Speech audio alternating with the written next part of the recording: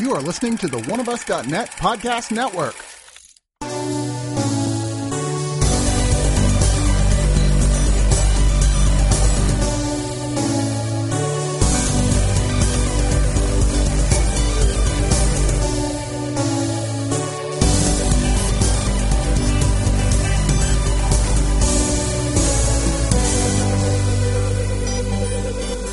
Hey, it's time for another thrill-laden episode. Just as I started saying that, I was like, wait, how's this going to go? I ladled thrills directly on this episode. Thrill-laden episode of Digital Noise featuring me, Chris. And this week, my co-host is Mr. John Golson, or should I say, the features SNL's John Golson. Oh, well, you are too kind. He says that because I just got out of a sketch comedy writing class. A sketch comedy writing 3. Yes. So you're already way up there. Yeah, well, in this round, we learn how to produce our own show for the stage. So. This is pretty much Austin's second city, is what you're saying. Yeah. Or Footlights. That's what it is. Yeah, we have a lot of movies to talk about of a wide variety of types. Usually there's more of it's easier to have there's at least a 3 or 4 stretch I can say these are kind of in a theme. Mm-hmm. Not so much this week. They're all over the goddamn place. Yeah, they are.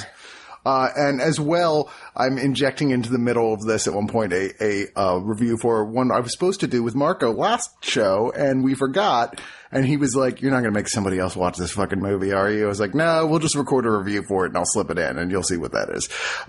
It's one of the ones you were of those retro Blu-rays. You were you almost took. Oh, yeah. But we'll get to that. But first off, our sponsor, of course, is Circle Brewery, which you can go to their brew pub if you live in Austin, which they have a lot of great seasonal taps, and really friendly people, really cool little bar, attached right to the brewery itself. Or you can pick up their beers in your local convenience store, in your local beer specialty shop, grocery store. They have a lot of different beers available. I've discovered through having their beers for a couple months now and giving them out to our crew during podcasts, the two most popular by far, they're Black IPA, their Tuxedo IPA. People are always like, "Oh my God, this is so good." And they're my favorite, their Circle Blur, which is their Hefeweizen. But I've never had anybody have one of their beers and go, "Yeah, it's just okay." They're always like, "Wow, this is really good." So that's good. And you should find out for yourself and check out Circle Brewery. Also, please think about becoming a subscriber. That's how this site gets paid for. I'm in the middle this week of spending money on fixing a bunch of stuff on this site that's needed to be fixed for a long time, including finally going with a mobile responsive theme. So the site's going to have a whole different look shortly and hopefully will not be completely broken. Either way, doing that, fixing security certificates, dealing with people from the outside helping. These things cost money, and we need your money to keep the site going. You can do that by becoming a subscriber at 4 different levels that also come with their own bonus things as well. Please, if you enjoy our site at all, think about it. $2 a month? Come on, you could put that on to come out of your bank account. You would never even notice it. $5 a month? Wouldn't notice that either. I mean, come on, you can look at your budget and say, what can I afford, and then forget about. There you go. Keep listening to Digital Noise. Keep listening to One of Us. And don't forget, Digital Noise also has, if you're still listening to this on the general iTunes, everything at One of Us, we actually have our own Digital Noise iTunes page, and we're on Spotify as well, amongst other things. And it really helps if you get onto those sites, subscribe through them, and leave us a review. It really does make a difference. So think about doing that as well. Well, with all that being said, let's get into the reviews, and we're going to start off with a documentary I've been meaning to watch for a while. I had access to this for the last 2 months, and I didn't really get a chance to for Oscar nomination season when it was initially sent to me, but then they sent it again for DVD, and I was like, oh, good. So now I have an excuse to watch this movie I've heard so many nice things about, which is Love, Gilda, a American-Canadian documentary about the legendary female comedian Gilda Radner. Now, there's no question that, like so many documentaries about people I've seen lately in entertainment, this is wholly on the side of we have nothing but glowing things to say. Mm-hmm. But that being said, unlike some of those others, I don't think I've ever actually heard any bad stories about Gilda Radner on any level. I don't think anyone did have a bad word to say about her. I think they try to get into it a little bit. They like anybody, any human, they're going to have their foibles, and they get into a little bit of her foibles. But when the worst thing about you is that you have a strong desire to be loved, that's not really that bad. Well, you're a comedian. That kind of comes with the territory, right? Gilda Radner was she's one of the founding members of Saturday Night Live. She was in Second City before that, worked on Harvard Lampoon. She is one of the people who I would call as one of the founders of just American comedy as we know it today. And, everybody seemed to get along with her. She also, a lot of the other most famous people from that scene, she also dated at one point or another, but there didn't seem like there was any bad feelings even after that. So I figure she's probably okay. And this story, although I feel like at points it skips over stuff I would have liked to have seen more of. Like I would have loved seen a lot more of that I know exists, early footage stuff from like Second City and things, some of those really early projects. But it gets past that relatively quickly. Even Saturday Night Live, it strangely kind of fast forwards past a bit. It goes beat by beat. It kind of addresses individual like the inspiration or creation of individual characters, and then just it has a lot of ground to cover, so it just kind of like it hits everything that you would sort of want it to hit, but there's times where you almost wish that you could Starship Troopers. Would you like to know more? There's almost times where it's like, wait, can we divert from this? Can we get a tangent on this moment in her life? Can we learn more, dig deeper? But because it's trying to cover such a big life in such a small period of time, if there's anything quote unquote wrong with the film, it's that it is very much like, and then this happens, and then this happens, and then this happens, and then this happens. And there's, I think it's 33 minutes or 37, let me see here, 37 minutes of additional interview footage with people who they did interview with the film, which is the sort of thing you always hope that they're going to throw onto this. If anything, there's a bit of a disappointment. They didn't really get interviews with a lot of people that you're kind of shocked wouldn't want to step forward and be interviewed for this. A lot of her cast back in the first season of Saturday Night Live and people like that, you're like, yeah, they didn't even talk to. I was like, they can't have gone to them and said, hey, do you want to... I mean, come on, they had to have asked, right? I mean, Why would they say no? I don't know. Maybe somebody does have something bad to say about Gilda. Who knows? But there are some very nice interviews with people she did know and work with, like Martin Short, Lorne Michaels, Paul Schaefer, who I believe she also dated for a while, is one of the people she had a relationship with, members of her family, and then, of course, a lot of people who found themselves really heavily influenced by her in their career, Amy Poehler, Bill Hader, Melissa McCarthy. And there's definitely, if there's a theme in here besides Gilda Radner's life, it's how strongly she was the one who opened the door for female comedians in America. Yeah. I think part of it, too, it works to help keep a legacy alive, because unlike some of her Saturday Night Live counterparts, she doesn't have a very strong body of work in film. No. So there's not necessarily like movies that people would return to, because a lot of the films she did weren't very well received anyway, so it's hard to go like, oh, Haunted Honeymoon is one of my favorites, you've got to watch it. So there's not that word of mouth type thing that gets passed down generationally. But she was a sensation in her time on Saturday Night Live, and afterwards she had a series of sold out Broadway one-woman shows that were a very big deal at the time. But yeah, it was like she didn't really do movies until she married Gene Wilder. And then Gene Wilder famously had a slew of not really great movies, which were the ones that they did together, sadly. Yeah. But, hey, Stir Crazy's still good. She's not in it. Sorry. It's like, wait a minute. But anyway, let's move on to her next film, home release, and that is Who's Harry Crumb? Now, you actually you lit up when I handed this to you, and then you kind of lit down. You were like, oh, do I want to see that? Because I kind of suspected it was bad. I saw it when it was released theatrically. Right. Me and a friend. 1989. Saw it. I can remember exactly. We saw it at Baybrook Mall. It was just one of those things like, let's go to the movies. Okay, what's playing? Who's Harry Crumb? Okay, we'll go see that. So we saw it at Baybrook Mall in Clear Lake, Texas. Uh-huh. And, thought it was okay when I was not quite a kid, not quite a teenager. I don't know, when did it come out? 90? 89. Yeah. So I would have been 14. Yeah. And at 14, it was completely satisfying. So when I saw it there, I was like, oh, I remember that day. What a nice day. And the happy feelings that came with seeing Who's Harry Crumb. Watching it now, Here we go. Here it goes. It's not a very good movie. No. It's very obvious that Candy is trying to create his own... I don't think I realized it at the time. I didn't have any context. He's definitely trying to create his own, like, Inspector Clouseau type character for which to hang gags from. But Candy's deal... I don't think that this movie... This is the same character, though, that he plays in every movie. It just in this one, he's playing one who's a detective. It's the lovable but bumbling guy that somehow has himself in a position that's not living out of a refrigerator box. There's a lot more of what Chris Farley used to call fat guy fall down, go boom movies. There's a lot more of that in this than there are in Candy's other movies from the 80s. So Candy would return to these characters that were likable but abrasive, like sometimes a little too much.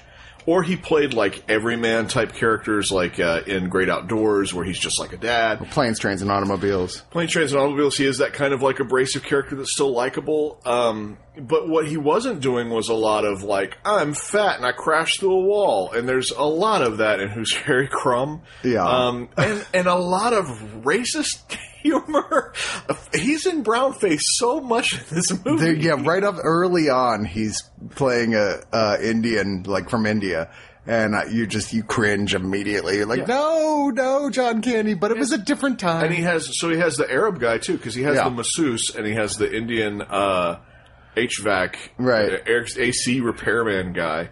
So he gets in brownface a lot, but again, I think it's a Peter Sellers thing. Yeah, I think it's him going, hey, Peter Sellers is cool, I want that. And then putting it on, it doesn't fit him. Like, that Peter Sellers whatever does not fit John Candy's comic persona. Agreed. The basic plot is that he is... the family, what's the word? Like he's because of his family, he's part of comes from a long line of great detectives. Yeah, he's a third tier, like franchise of the detective agency, and you assume that he must have solved a case at some point in his life. But he comes out to the main branch of this and ends up getting onto a case where the daughter of this millionaire has been kidnapped, it's quickly evident that like. All right, so someone got him assigned to this case specifically because they know he's incompetent and they don't want anybody solving this case. Yeah. Spoiler, Jeffrey Jones is in this movie. So, Jeffrey Jones, as far as I know, never having actually played a straight-up nice guy hero character, and, well, now he most certainly never will. Yeah. But having gone to jail for child pornography. But still, so he forms the one thing in this film I can say I genuinely liked is that he forms a weird sort of friendship with the other daughter of the millionaire, and the sequences where they are together are actually kind of adorable. I genuinely kind of enjoy those with Shawnee Smith, who you'll know from lots of various TV shows. The Saw series. Yeah. But she was looked like maybe 16 here. Yeah. And it's a cute little relationship with the two of them together. As well, the weird and rare role where Annie Potts, rather than playing a mousy lady, is playing a glamorous sexy femme fatale, which is very like, whoa, that's Annie Potts. That's the secretary from Ghostbusters. Yes, the see-through black bra that image was burned into my 14-year-old brain. I can imagine so. When you're a junior high age and you see that for the first time, it's quite exciting. But now, in the year 2019, it is not nearly as exciting. You're not looking up on the internet Annie Potts black bra. I tried to find maybe I did the day I watched it. But, sure. I wanted to know what people thought about it now. I didn't want to read old reviews, so I went on Letterboxd to see what people thought of it.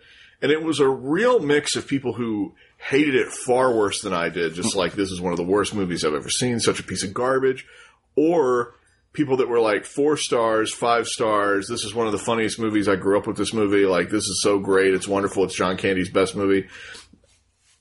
It is decidedly not John Candy's best movie. No, it's not. So you're completely disqualified if you have said that at any point. Yeah. You're like, oh wait, were you in a coma? No. It doesn't, unless that's the only John Candy movie you've seen, or maybe the only other one you saw was, I don't know, Armed and Dangerous or something. Yeah, if you want a dumb 80s comedy, this certainly fits the bill. It is a very dumb 80s comedy. It's very dumb. There are a few moments that I like in it. I'm not going to say they're not. And there's some moments that are cringeworthy by today's standards. But overall, this is a movie that I would have been fine with never actually having gotten around to see. And, but now I've seen it. And it's in 1080p on high definition Blu-ray digital disc. Yes, it's part of that Mill Creek retro line that looks like a videotape is sliding out of its case with a bunch of fake old school video store stickers on it, which is cool. But there's a reason I didn't rent this when it originally came out, because I'd already seen a slew of bad John Candy movies and went, no more. Yeah, he had a weird post Uncle Buck run where it was like Who's Harry Crumb and Delirious, the soap opera writer movie, and like Wagons East. Like his last, basically like post Uncle Buck to the time that he passed away, was not a good time for John Candy movies. I still never got around to Uncle Buck, and it was one of those films, I wish they had sent that instead, because that's a John Hughes film, and I know a lot of people who still really defend it and say, no, Uncle Buck's great. Just never got around to it. Uncle Buck's fine. I have a bad opinion about it, though, because one time I was floating out on the lake a couple years ago, like on a party barge, and these really young kids had the barge next to us, and they're like, hey, it's Uncle Buck! And I was like, fuck you! I know I'm fat. Fuck you, I earned it. Wait till you get to be my age. Oh, Jesus, I'm that guy. So let's take. So you yelled at little kids like Uncle Buck would. Oh, they were college students. Okay. Yeah, it wasn't like get off my yard, out of my yard with a shotgun or something. All right, so I get to talk to Marco about. I'm going to put this one in here because it was also the last of the retro VHS Blu-rays we're going to talk about. We've talked about a lot of them. What did I miss? You missed Hard Bodies, and here is me and Marco discussing this 80s softcore titty comedy classic. So this is my fault. I totally forgot to put this on the list. I screwed up from when Marco was on the last Digital Noise. So we are throwing in real quick this extra little bonus for one of those retro 80s movies that came out from Mill Creek Entertainment with the weird video cassette case. And that is one of those films. I know this cover by heart because it came out in 1984, and so around 1985 or so, it was in every video store in the world, which I lived half my life in at that point. And it was one of those movies you always saw on the shelf. It didn't matter where you lived. I bet you in Lebanon, they probably had Hard Bodies on the shelf in videotape stores. But, which is a shame because I'm sure a lot of the nuances of the comedy were lost in translation. But, I never actually saw it before now, but I was like, fuck it. They sent it to me with this stack. It's one of those, I kind of feel like almost like a duty bound to finally watch this fucking thing. I remember seeing that in the old clamshell case on the shelf at every video store in the world. And always feeling a little bit dirty, a little furtive looking as you walk by because you knew you were going to ask for it. And you always thought, oh, surely this had, you have to understand, this is the cover, the classic kind of, woman torso because dudes apparently don't like women from the neck up or the crotch down. It's just that tight framing with the title Hard Bodies in what I assume, which God, I hope it's that's some kind of suntan lotion, some kind of white substance. She has spelled the title Hard Bodies on her. It's a double entendre. It's very clever. This film doesn't deal in double entendres. Single entendres is all it can manage. Okay, so all that being said, I saw a lot of these movies growing up because they'd be on HBO, and back then you just watched whatever was on. Hot Dog the movie, Porky's, what have you. This was obviously not at a Porky's level, which was considered to be kind of, God, there was a high bar for this type of movies, and it was Porky's. Holy shit. Yeah. Or maybe Mischief. You remember that one? Oh, barely. But this particular one... Look, kids, the internet didn't exist. You have no idea how fucking hard it was to look at boobies if you were a 10-year-old in the 80s. If you owned your own copy of this, there were tracking marks all over it from the moments where you paused it so you could rub one out. That's probably the moment where it just kind of like started to get disintegrate a little bit because somebody hit pause way too many times. Okay, so the story on this version of this, which is, by the way, once again, like all Mill Creek's retro VHS releases, bare bones. It's just the movie. It's nothing else. This guy named Scotty Palmer, who is a complete... in any other of these movies, he would be the villain. Am I wrong? Yeah, no. He's like the super blonde, fratty as fuck guy who hangs out on the beach all day and is playing But he's charming. He's playing the game. He's playing the game. Yeah. If they were making this movie now, well, actually, if they were making this movie 20 years ago, Matthew McConaughey would be the lead. He'd just be that guy on the beach, man, who never figured out how to button up all of his shirts. He's just kind of always buff and tan and ready to party. But he meets these three older divorced guys who've gotten a beach house, and they're like, we can't figure out, we don't know how, there's so many hotties everywhere on this beach, but we have no idea how to hook this up. And he's like, well, I'll tell you what, I just got kicked out of my place because I'm really kind of a loser in terms of real life shit. Really great at chasing tail, though. Yeah. It says, I will teach you guys how to get women, but you have to basically let me stay here and eat your food and drink your booze and what have you. And that seems like a fair deal with them, and to pay him as well. And it's a series of really goofy, not very funny scenes of him trying to teach them the secrets of picking up women and them failing completely at it. Apparently, talking to women is key. Yes. They dialogue. It's a thing. They actually refer to it as, the dialogue. Okay, here's the one thing about this movie, despite that everything else about this, including the cover, which is wildly misogynistic, but, it was 1984, what are you going to do? That really made me go, wait, what is happening right now?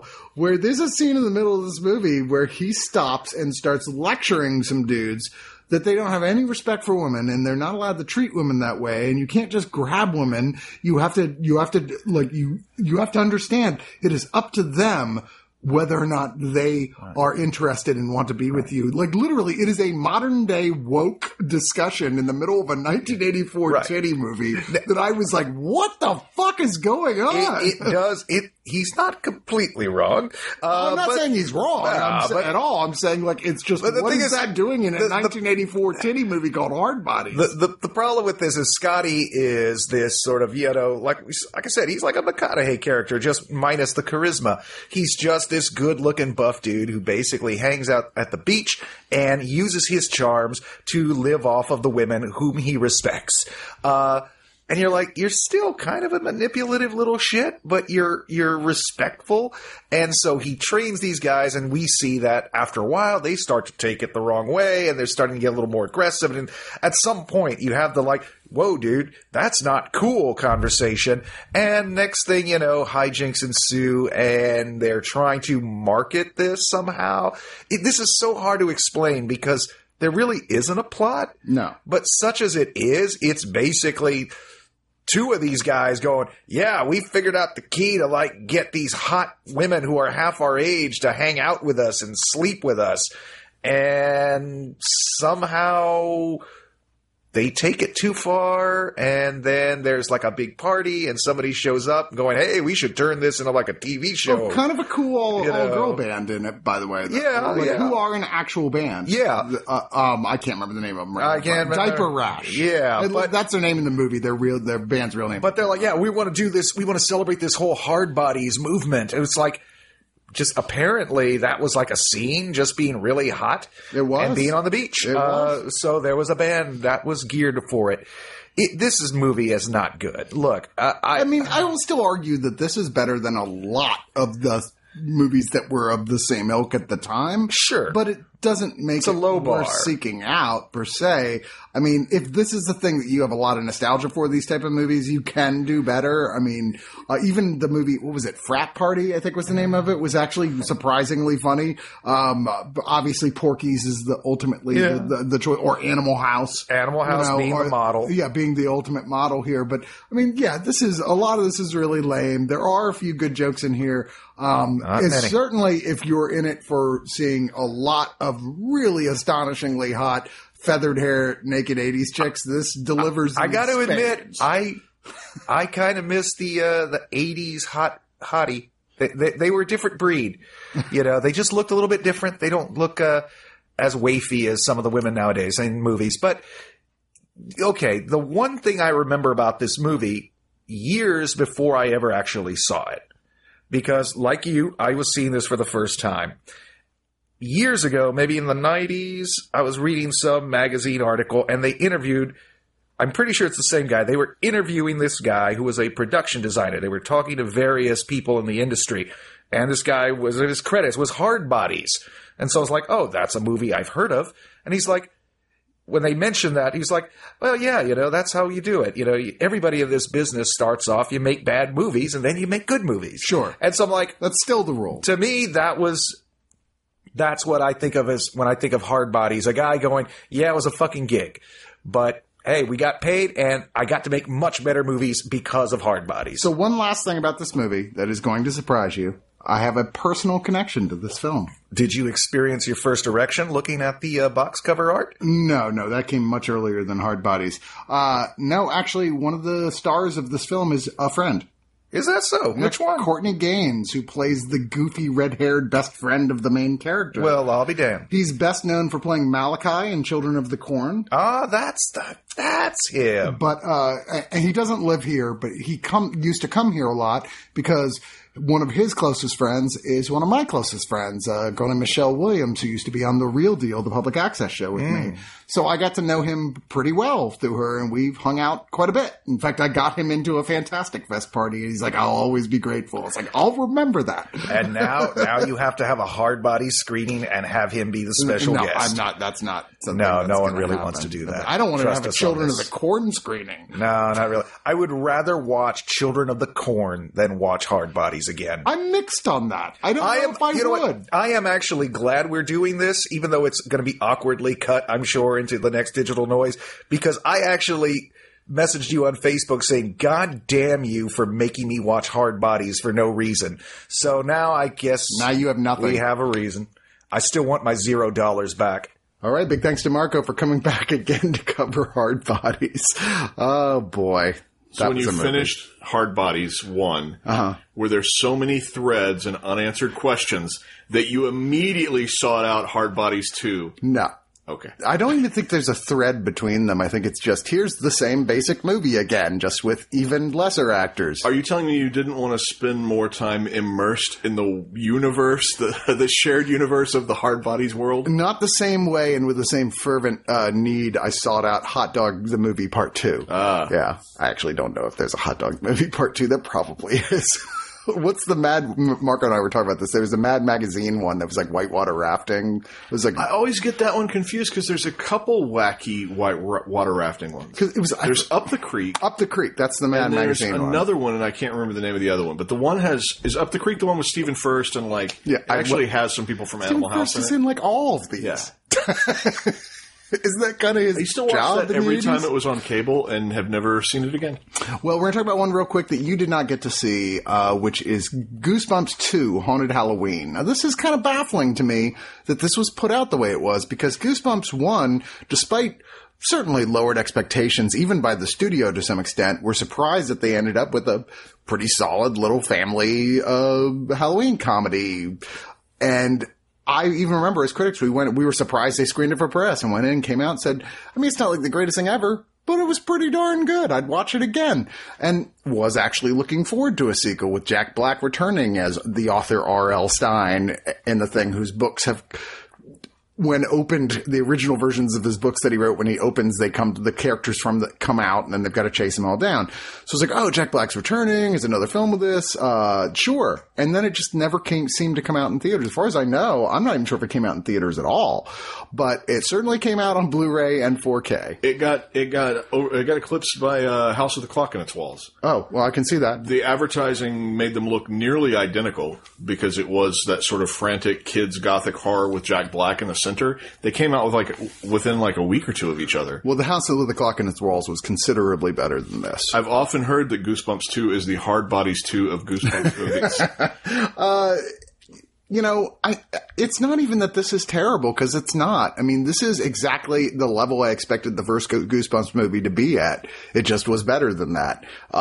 So I think that, if people were fans of the original Goosebumps, big fans, and especially if they're still younger and still more connected to that sort of, haven't really gone back and dissuaded themselves from the nostalgia of youth phenomenon, then I think you might actually still really like this, because this isn't a bad movie. I didn't even dislike it. I was just like, yeah, this isn't for me. The story is these two young boys who are good friends, and they're both kind of picked on by bullies in their town.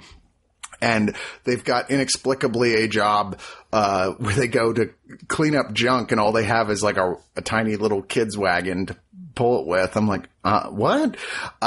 So they get a call, and it's this old creaky mansion. They're like, just clean it out. Get rid of anything. Keep whatever you want. And they find a secret passage through the fireplace, and in it they find a book. And guess what? It's one of R.L. Stine's books. And it turns out it was his first book he never published, called Haunted Halloween, which I guess features Slappy, the famous, the most iconic Goosebumps character, Slappy the dummy, the ventriloquist dummy, who I don't really know, but I guess was in a couple different things on there. So he comes out of the book, and at first he's like the chick from Weird Science. Without the boobs. He's like, what do you want? I want to help. I want to be your friend. Here, I'll make you pass your grades. Here, I'll help you with your science project with magic. And they're like, this is great. A little weird, but odd. And there's an older sister as well who gets clued into what's going on relatively early by just stumbling into it. And they're, of course, a single mom who's having trouble making ends meet and keeping everything together. But shortly, Slappy, of course, turns evil. Or he was always evil. He just more overtly evil. And they must all team together to stop him. And there's people in this, Chris Parnell plays sort of kind of love interest for the mom. Ken Jeong is the neighbor who's obsessed with Halloween and has built this super elaborate house, super elaborate Halloween display in his house. And then Jack Black does eventually appear. I'm not even kidding here. So he's in it, and they show him his house, oh God, no, there's another thing. It's happened. And then the next time you see him is really him driving up after it's all over and going, hey, I'm here to help. They're like, yeah, we fixed it. And he's like, oh, okay, see ya. You're like, what the fuck? That took a half hour of Jack Black's time. It's very odd that they even included him, because this kind of makes it feel like there's not room now for an official sequel to the theatrical film, which kind of deserved a better sequel. You know what I mean? Yeah. It reduces the brand in some ways, but once again, not terrible. There's actually some cool ideas in there. There's one of the things that Ken Jeong has built around his house is this giant, spider that is literally over his house, but it's entirely made of balloons. And it's like, well, that's actually pretty fucking cool. And all the Halloween decorations in town come to life, including that, and with things that would happen with a giant balloon spider that are kind of fun. There's definitely even a few laughs here, but yeah, not up to the level of something even the first one, like I said, not that great, but not up to the level of that. There are a ton of bonus features on this, though. They went all out to make this something where people would want to buy it and rewatch it, including a whole things with Slappy the Dummy teaches the kids about science, where it's a bunch of goofy bits with the ventriloquist dummy going, here's how science works, kids, with the actors from the film, and it's real science, and there's a bunch of bits like that, and there's gag reel and deleted scenes and making ofs, and wow, it's crazy that all that is there, but Oh, well, let's go on to the rest of the films for today, which you have seen, and start with, like I said, the top, tonally, we're all over the place this show, so let's just get into it. Arrow's re-release of the 1974 American blaxploitation film, Willie Dynamite, that right off the bat, I was like, oh my God, that's Gordon from Sesame Street. Yeah, he's really young. Yeah, I mean, I grew up watching Sesame Street with this guy in it, and who wasn't. It was about the same age at the time. Yeah. And it was such a bizarro disconnect watching this movie for me, for him playing this total pimp of a character who, by the way, arguably the best pimp outfits in any blaxploitation movie. Oh, the costumes are great. The costuming in this is startling. Yeah. It's an interesting movie, and it tries to kind of have it both ways. I mean, this is a major studio release, and you're talking about coming in on a wave of stuff that was mostly released by American International Pictures and things like that. So this being a studio release, it has a lot more morality than I think you would think a movie named after a pimp would have. Because the real story of it is basically about this social worker who starts to plant seeds of dissent in the life of this pimp and his harem or entourage of hoes. Yeah, and basically she starts to plant little thoughts of, hey, there's a better life out there, and no matter how trapped you feel, you could live it she does it in a very street tough way. I mean, I said it in more of a namby-pamby hippie way, but right. She does it in a very street tough love kind of way, to try to turn around the lives of these specific people. There's not a really strong connection made as to why these specific people. I mean, they do cross their paths because one of the young girls that's part of his group gets arrested, and she has to assist the young girls. That's how she kind of learns about Willie Dynamite.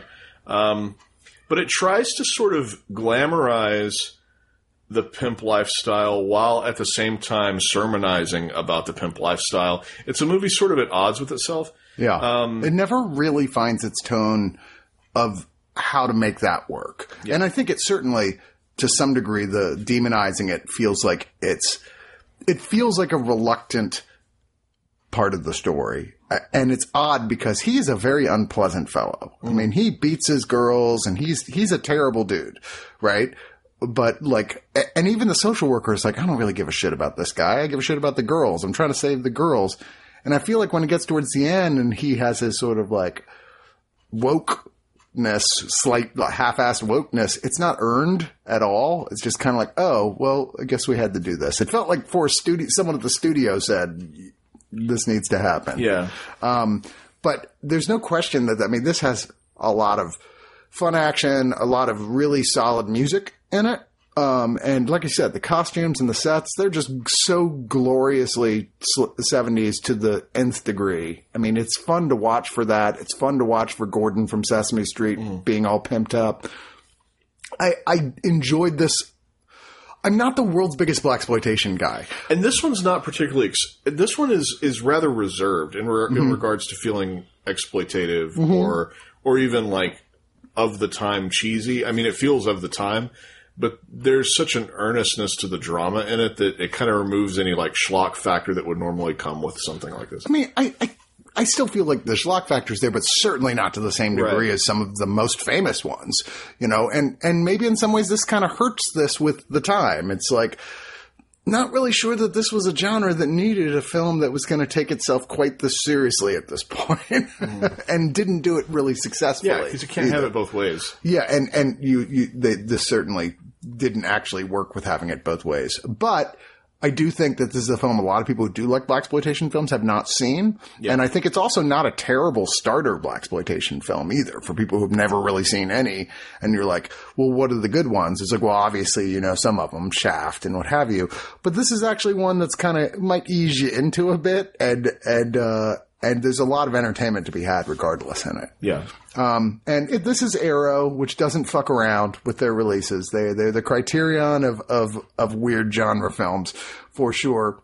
However, this one a rare thing for Arrow, all it has is a audio commentary track by Sergio Mims, who comes and just talks about gets really into detail about everything about the movie, so people who are fans of the film will enjoy it, but it's weird that an Arrow release, that's the only thing here other than the original theatrical trailer. Kind of surprised. Let's move on to our next title, which is Let the Corpses Tan. I saw this weird fucking movie at Fantastic Fest, and I was in the exact right state of mind to watch this movie. Yeah. I was at that point where I was like maybe 3 beers in. I was like, it was still early in the day, so I was wide awake. Yeah, it's Fantastic Fest. Give me a break, people. It's like when you go camping. You're allowed to drink before noon. And I was like, I have no idea what this is going to be, but someone said the word giallo, and that's a thing for me, so I'm in. And I remember I just loved the shit out of it.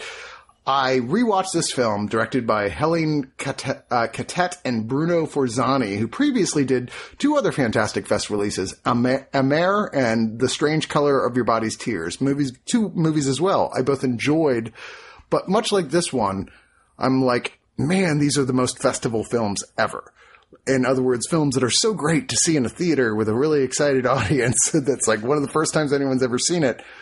Not sure it holds up as well on home release and sitting and rewatching it.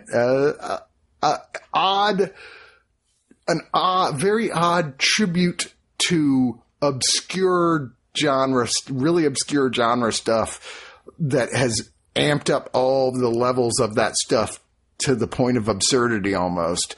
And for this, it's kind of a mixture of the Italian Polizei films and the Italian Giallo films, combined with even a little bit of Jodorowsky, maybe even a lot of Jodorowsky in there, in its surrealism. But I get the feeling, you told me before we started, I think you might be surprised by the movie in which I actually hated the most in the set. And I'm going to guess it was this one. It actually wasn't what I was going to bring up, but in terms of movies, yes, it was. This is definitely a film that I could easily see someone hating. I had a real problem with it. I got real tired of this movie pretty quick. My problem with it is that, the things that Tarantino gets accused of, this sort of like, oh, he just borrows from other movies. He's not a real filmmaker. I'm like, he wears his influences on his sleeves, but his influences are to me mashed up in such a way where he's still creating, original pieces of work. This to me felt like art imitating art. Like, oh, there are movies that have a certain style and look and feel, and so we're going to take all of that and then hammer it, for 2 hours or an hour and a half or however long the movie is. 92 minutes, believe it or not. Yeah, it felt longer. It does. And this is from someone who still genuinely does enjoy this film, but it definitely drags and feels longer than its 92 minutes. And I don't think that it did offer up anything new outside of an exercise in style, like an exercise in how closely can we replicate our influences. The answer from the start is very, very closely. Mm-hmm. So you've now answered that. Are you going to give me anything else? I didn't feel like the movie. I don't feel like the movie gave me anything else. You'll watch this and you'll be startled that this was not made in like 1978. Yeah, because it in every way, shape, and form feels like this is a film from the 70s. Which, I mean, there's certainly other people who've tried that sort of thing to more or less success.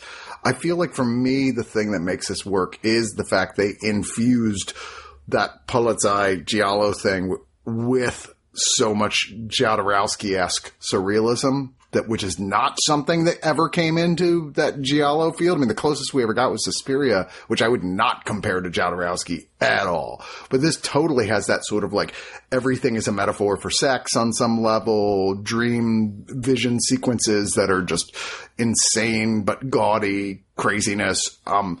This is a movie I actually really admire visually, but storyline wise, which is basically a bunch of criminals holed up at a artist's compound in the mountains who eventually get into a big gunfight with each other and the police. That's about it for the plot. Yeah. That's about all there is. There's not much there, and it even is a little confusing, partially thanks to the surrealism of it.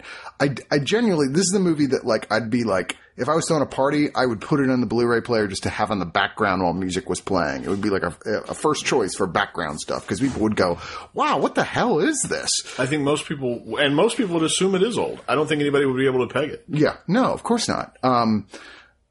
it's a movie that's best watched in sequences. Like you go, I'm going to watch this for a half hour, then I'm going to go do something else for a couple hours, and I might come back and watch more of it. I don't think this is the film that's easy to sit down and watch all the way through, even though it's a short 92 minutes. But I did find it, like I said, so incredibly visually engaging that this is a film I'm going to keep, and I will actually come back to at some point. I just know enough now to go, don't watch it all at once. I thought I would like it much more than I actually did. I also weirdly had read a description of it that made it sound like more of a horror film than it was. Not really. I don't know if that's because of the title, but... I mean, there's a certain amount of gore in it, to be sure, but none of it is really... It's not really about the gore here. Yeah. I mean, it's more peck and paw than it is horror, you know? Yeah. I think it was from somebody looking for a way to describe it, and maybe not having the real context or vocabulary to be able to describe it, because I'm pretty sure that when this played Fantastic Fest, I had somebody describe it as, it's like a horror, Western, crime mashup, and it's a crime movie. yeah. And, and I guess, it's Western in that it's sunny outside and people are sweaty, but it's not really like a Western. Yeah, you're right. There's a certain degree stylistically of the spaghetti Western stuff. It's certainly with that, like, very familiar close-in shots on people's eyes as they look around during gunfights and stuff. And just the very nature of, like, the last third of this movie is pretty much just one long gunfight. But it doesn't feel like a Western in any other way other than some of those stylistic choices. Certainly, I don't get the horror movie thing. I don't know why anybody would even say that. But there's only one extra here. It's a film critic, Alexander Heller-Nicholas, and a film festival director, John Edman, who runs the Queensland Film Festival, who apparently been friends for a long time. And they got together here, who were both big fans of this movie, to talk about all of this, who are two people who know a lot about all the influences of this movie. And discuss look, this is where this is clearly from and what this is influenced by. So if you, one of those people you love, I feel like if you love those genres, this is kind of a must-see movie for you. If you're like, oh God, I watch the shit out of those. Yes, you have to see this. But if not, I feel you might find this kind of boring. Let's get on to our next film. Once again, tonally switching completely in a different direction to the 1997 Blu-ray re-release, or not re-release on Blu-ray, but re-release of the film period, of Bent, which is originally a 1979 theatrical play, which apparently Richard Gere played the lead in on stage. Yeah, he played it at one point. Ian McKellen originated the role that Mick Jagger? No, that Clive Owen plays. Clive Owen. Oh, okay. In the very first production of it, Ian McKellen played I can't remember the character's name, Max? Yes. So this was at least the play, and then to some degree the movie, was very lauded when it came out, because up until this point there really hadn't been any narrative explorations of people other than the Jews who were exploited and murdered by the Nazis during the Holocaust, during World War II. And this was one of the first major productions about, like, yes, I mean, homosexuals were obvious. I mean, it's well known, but nobody talks about it, you know? And this is about that aspect where Max, Clive Owen here in this filmed version of it, he is a very promiscuous gay man in 1930s Berlin, but he has a very wealthy family who he doesn't get along with because of his very out and proudness. They hang out in a almost looking post-apocalyptic gay club. It's like a bombed out warehouse. It's like bombed out warehouse that's crossed with the carnival from Sana Sangre. And like, I don't know. It's a weird and very engaging opening first act, I thought, where like, wow, what is this movie going to be about? With like, there's like, I mean, like trapeze acts going on and like people having sex in the corners and every type of weird fetish and kink going on you can imagine. And, he comes there. He has a boyfriend who seems to be like younger than him and certainly of a very different type, a more introverted type, who's regularly uncomfortable with his flirtation with other people, including him bringing home a guy played by, oh my God, it's Nikolaj Coster-Waldau, who plays, what's his name from Game of Thrones? He's like one of the biggest characters in Game of Thrones. Never seen the show. You've never seen Game of Thrones? I can't answer who he is on Game of Then Thrones. why haven't you watched Game of Thrones? Because there's only so many hours in a day. Yeah, it's like top 5. Well, I was watching Who's Harry Crumb. So you're going to put this off on me, are you? He plays Jaime Lannister, is one of the major characters on that show, and became quite famous from playing that role to those of us who bothered to spend time with it. Wink.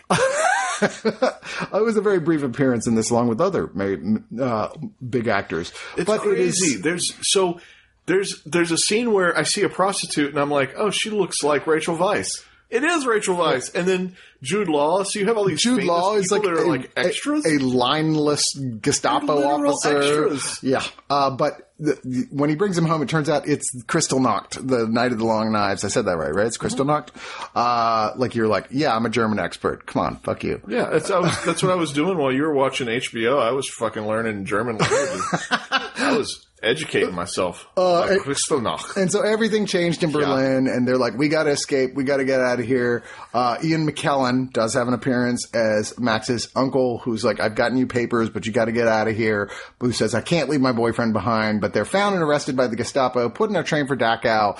And I'm not going to tell you what happens after that in case you want to see this, but it definitely changes into more of a sort of like concentration camp type movie, surviving in the concentration camp as, with a new character played by Lothair Bluteau, comes in, as sort of another love interest for Max. Paul Bettany is in this as well. Just like Mick Jagger plays like this sort of, I forget the term, this like Dom Fantastic or something, where it's like, the female obvious ruler of a fabulous Studio 54-esque type location, who dresses in drag. Mick Jagger dressing in drag singing from a trapeze is a thing that is worth seeing this movie for alone, I would suspect.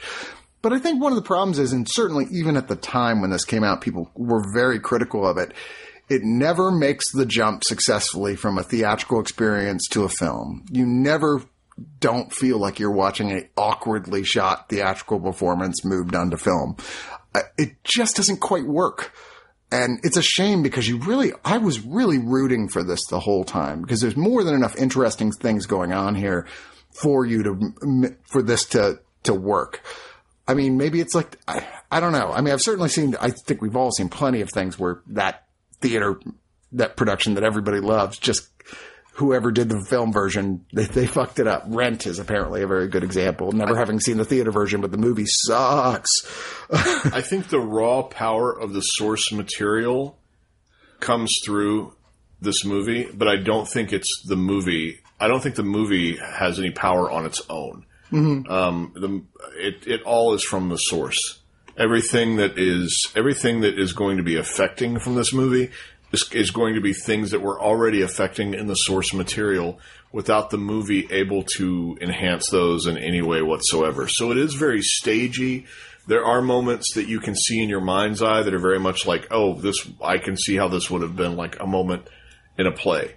That said, it is such a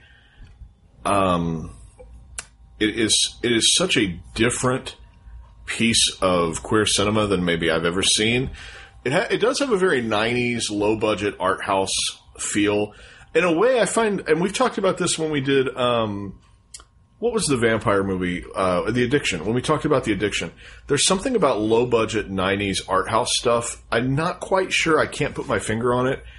It feels like a warm blanket. It's very nostalgic to me. It reminds me of the time when I was like now I'm a movie nerd. I feel like back then I was like a cinephile. Like I was like, feed me. Sure. And like rent everything. Keep my ear to the ground on like what foreign releases were hot, what indie release, like independent film, like completely into You're great friends with everyone who works at your local video store. In a completely different way than I absorb media now. Sure. I was so hungry to expand my horizons in my late teens and 20s, which was the 90s for me.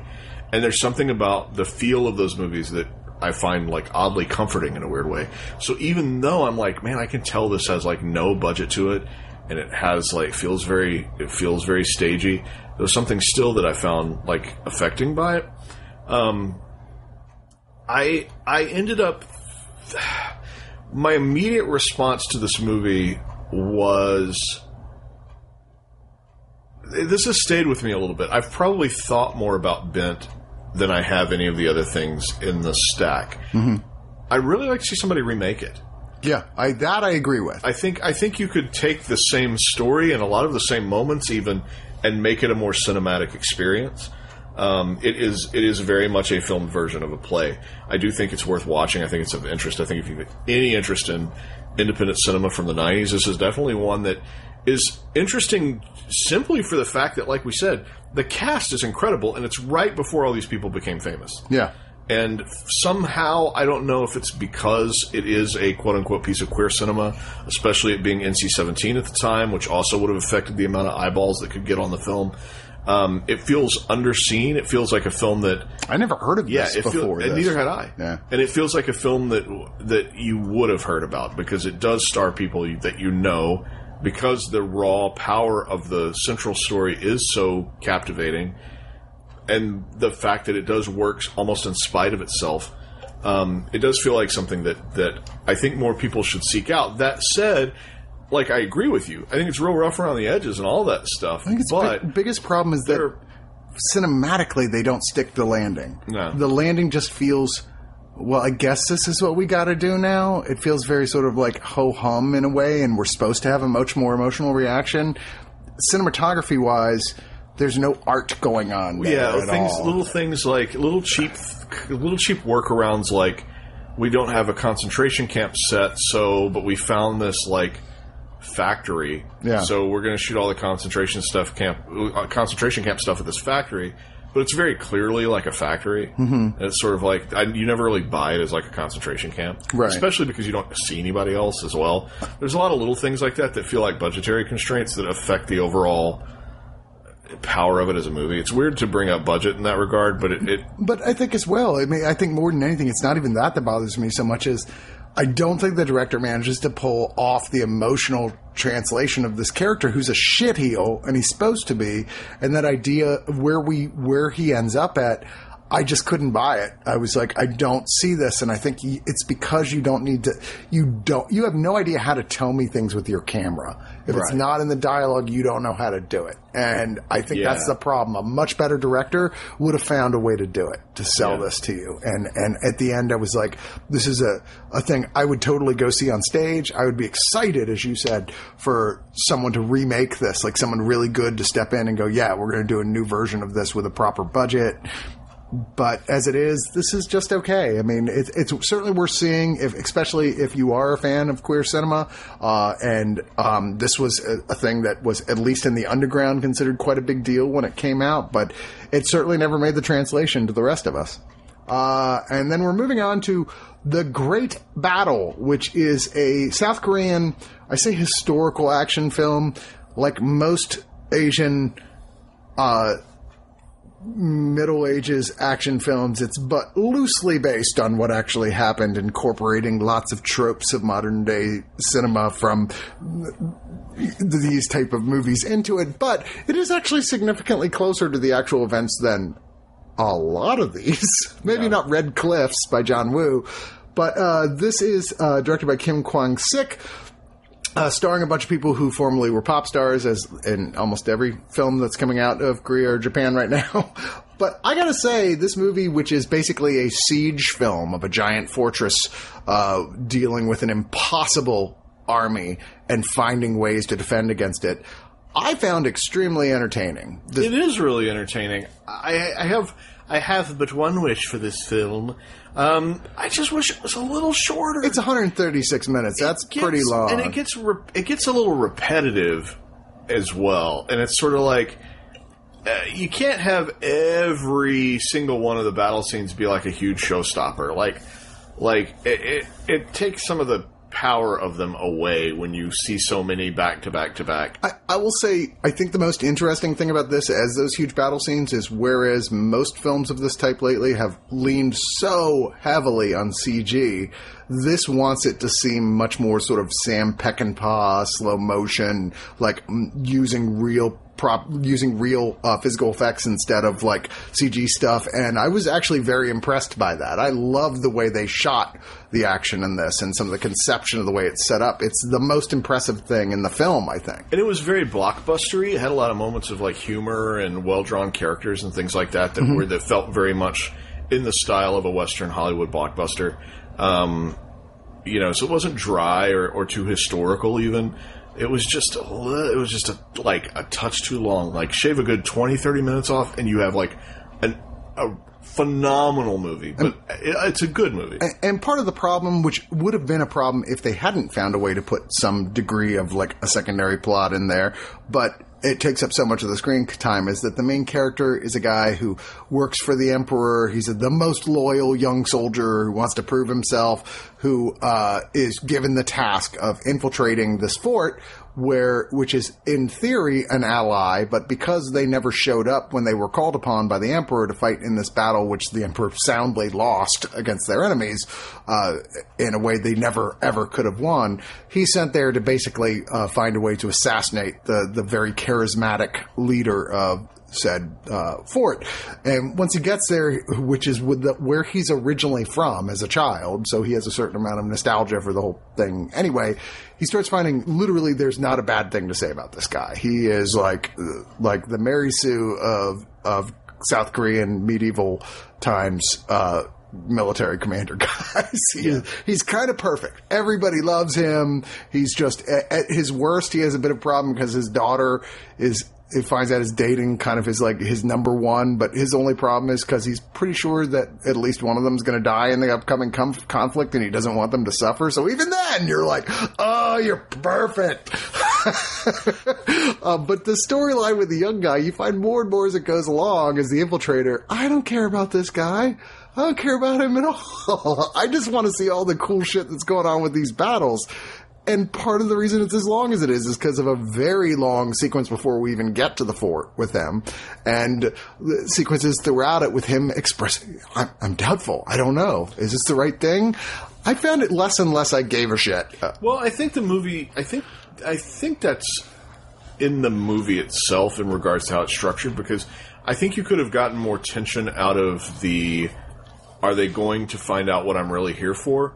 But the guy that's running the fort, that general or leader or whatever his title is, he sort of like knows right away with like a wink as far as like, no, I know why you're here, but I'm going to let you hang out so you can see what our daily life is like and what it's like to be on the other side of this wall. Right. And I don't know that the movie couldn't have gotten more tension out of letting that mystery play out a little bit longer and letting the audience get to know this guy and go like, oh, you can't kill this guy. He's perfect. But that flame is extinguished like so quick. It's basically right after he arrives. It's like he pegs him right away and is just like, no, but hold on and see, like, watch us. So the film kind of gives you no doubt early on that this guy is going to clearly go, okay, I clearly threw in with the wrong crowd.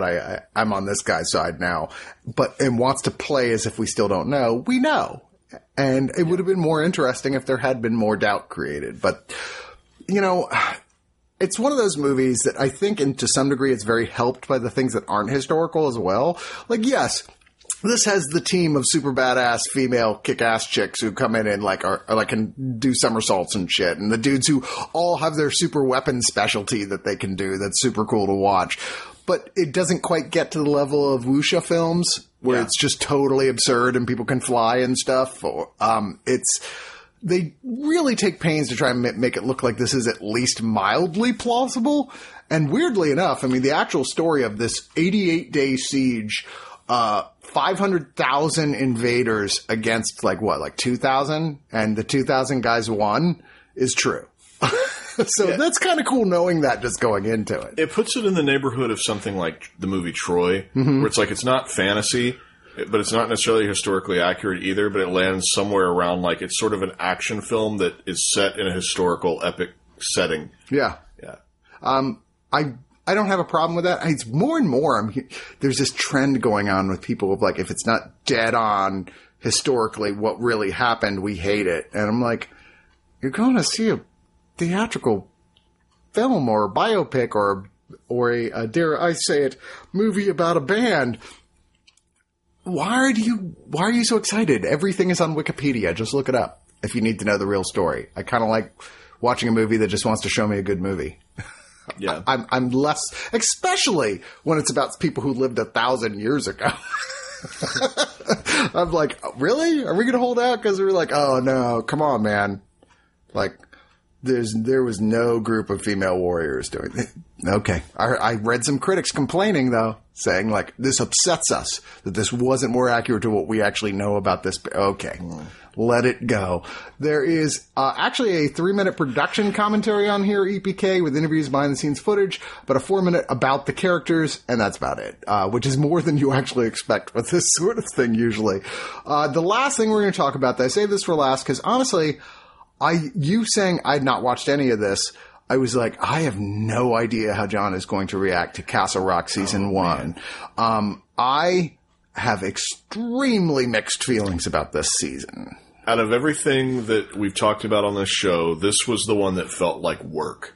Yes. This felt like work. Every time I had to watch one of these episodes, okay, there'd be the occasional episode I was like, oh, that was really good. I want to watch the next one. And then it would very quickly feel like work. It was very difficult for me to push through. This is was on Hulu. It was their most successful season of a show ever, but that's because, come on, it's a season based on a amalgam of all of Stephen King's various different influences and stories as a brand new story, which I would be more impressed with if they had actually gotten Stephen King to come in and write the damn thing. It's just sort of like a mishmash of like maybe some names you've heard before, or like last names or places you've heard before, and sort of this like references to previous stories. Because it's not even like at first it was like, ooh, they're creating something new, which is an idea. What if these things were happening around the same time and started what if Cujo was interacting with the Dead Zone and these things were all, which to some level in the books that was happening, but it was more insinuated. It was like, whoa, what if they did a very overt version of that?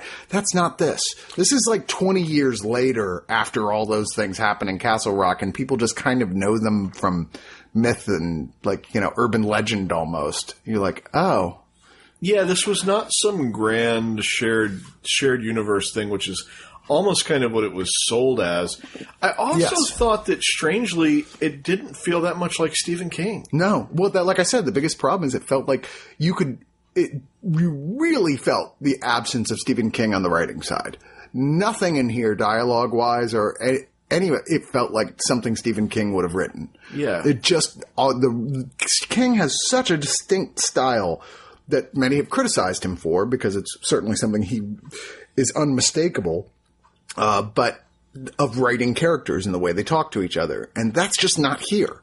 Like, I never felt like I was watching something by Stephen King watching this. And I feel like that's maybe its biggest stumbling block, but I want to hear you describe the plot of this thing.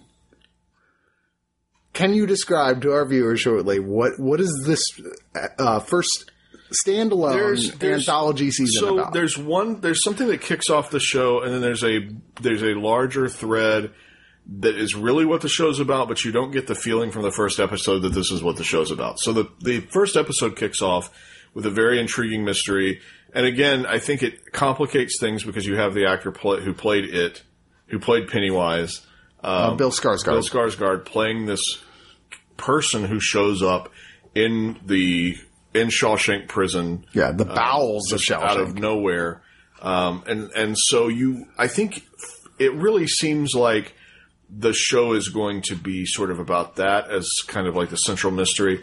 Really, it's about the other thing that happens in the first episode, which is this guy that used to live in Castle Rock returns home. Yeah, played by Andre Holland. Yeah, and most of the episodes are centered around him and putting pieces together of his past and making sense of hallucinations and mysterious characters that come in and out of the scene. It's almost like someone trying to transpose Stephen King onto like a Twin Peaks kind of a template, like forcing it down onto that, and the two don't really go together. No, not at all. And like, okay, so I kept thinking the Bill Skarsgård character completely feels like they're trying to take elements of like like in some way, the purest German idea of the bad guy from Needful Things, and like incorporate that into here, but as like a younger guy who's slowly remembering that he's this guy.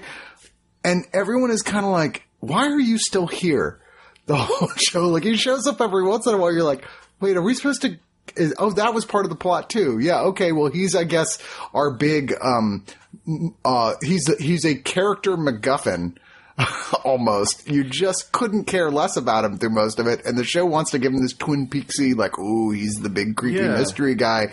And you want to spend more time with characters like the always great Scott Glenn and Sissy Spacek. Scott Glenn playing, very familiar to Stephen King fan, Alan Pangborn, the former sheriff of Castle Rock, who's appeared in quite a few Stephen King stories, who is in a relationship with Sissy Spacek of sorts, who plays the character we're talking about before, Andre Holland. The character comes back to town. His adoptive mother, who now is suffering from early onset dementia.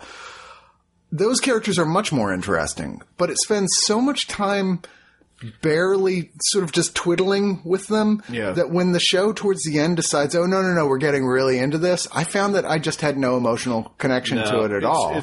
It's two things that Stephen King's work is not. It's self-serious and it's pretentious. Yeah. And it's very pretentious. And his work is not either of those things. And I've found it a difficult watch. And I was looking forward to it. I honestly thought I would like it a lot more. And it was into the second episode before I was like, this is going to be tough to get all the way through. I was the same way. I actually was interested in the first episode. It's like, okay, this is an okay opening. We'll see where this goes. I kind of expected more of a bang, but let's see.